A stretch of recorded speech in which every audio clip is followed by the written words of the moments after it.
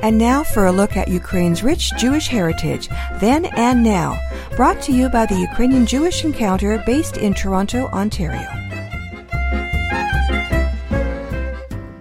Welcome to Ukrainian Jewish Heritage on Nash Holos Ukrainian Roots Radio. I'm Peter Baker. 75 years ago, nearly 34,000 Jews were murdered at Babin Yar over a 2-day period on September 29th and 30th, 1941. The location has become a poignant symbol of what is known as the Holocaust by bullets. Some 1.5 million Jews were shot to death on the territory of what is now Ukraine in this particular aspect of the Holocaust.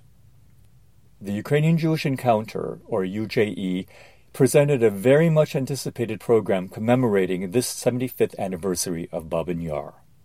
The program, held in Kyiv from September 23rd to 29th this year, featured 4 distinct projects. There was a public symposium, which included the introduction of a groundbreaking book on Babin Yar, a student conference, a landscape design competition, and a memorial concert. The effort took years of planning and was widely applauded, both in Ukraine and abroad. The UJE worked with the World Jewish Congress, Ukraine's government, and other Ukrainian Jewish and diaspora organizations to plan and present its program. UJE board member Paul Robert Mogotchi, who along with his colleague Adrian Karatnitsky spearheaded the program, noted, "Our goal was to turn the attention of Ukrainians and the world community to Babin Yar and to show it is a very important symbol of a mass tragedy of the 20th century." A special feature of the public symposium was a presentation of the newly published book, Babin Yar, History and Memory. The book, published both in English and Ukrainian, presents essays written by 10 authors, including several symposium participants. They looked at the treatment of Babin Yar in art, culture, and literature. Dr. Vladislav Hranevich, who co-edited the book with Dr. Mogotchi, said, "This book is not about death, but about life, and about the battle for memory about Babin Yar.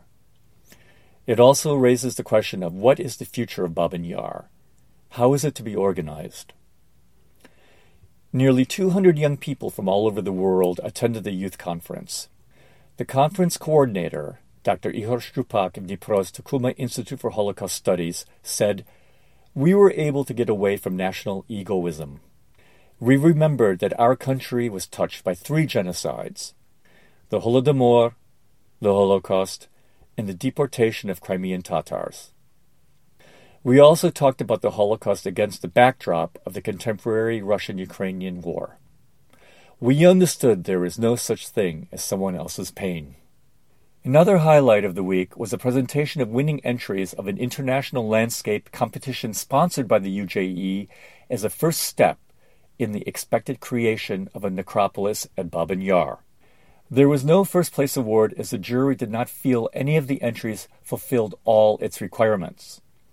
However, Vitaly Nakhmanovich, one of Ukraine's leading Babin Yar historians who oversaw the competition, said the 2 second-place winners and a third-place winner provided a promising foundation for the creation of a memorial park at Babin Yar.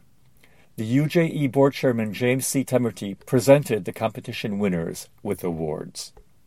The commemorative week concluded with a memorial concert, which featured the Hamburg Symphony Orchestra, the renowned Ukrainian Dumka Chorus, and international opera stars, including Pavlo Hunka of England.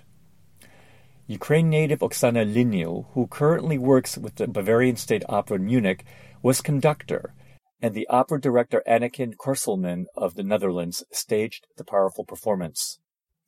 Approximately 160 people were involved in the performances of Max Bruch's Prayerful Kol Nidre, the Kaddish Requiem by Yevhen Stankovich, based on the poems of the Ukrainian writer Dmytro Pavlichko, and the German Requiem by Johannes Brahms. Amidst all these events, one distinguished visitor to Kyiv was World Jewish Congress President Ronald S. Lauder. He called Babin Yar one of the most infamous pieces of ground in the entire world.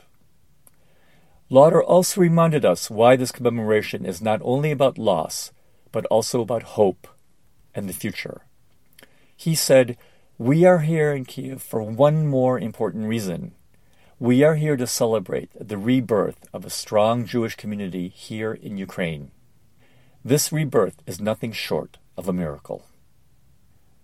This has been Ukrainian Jewish Heritage on Nash Holos Ukrainian Roots Radio. From San Francisco, I'm Peter Baker. Until next time, Shalom. Ukrainian Jewish Heritage is brought to you by the Ukrainian Jewish Encounter based in Toronto, Ontario. To find out more about their work, visit their website and follow them on Facebook and Twitter.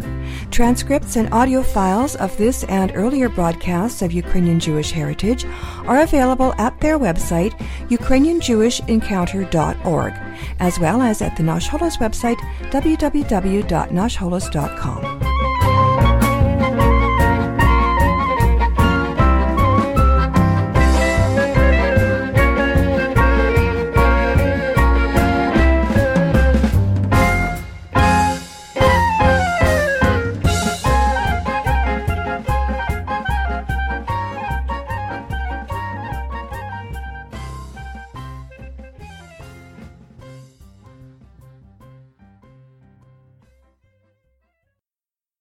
Love this podcast?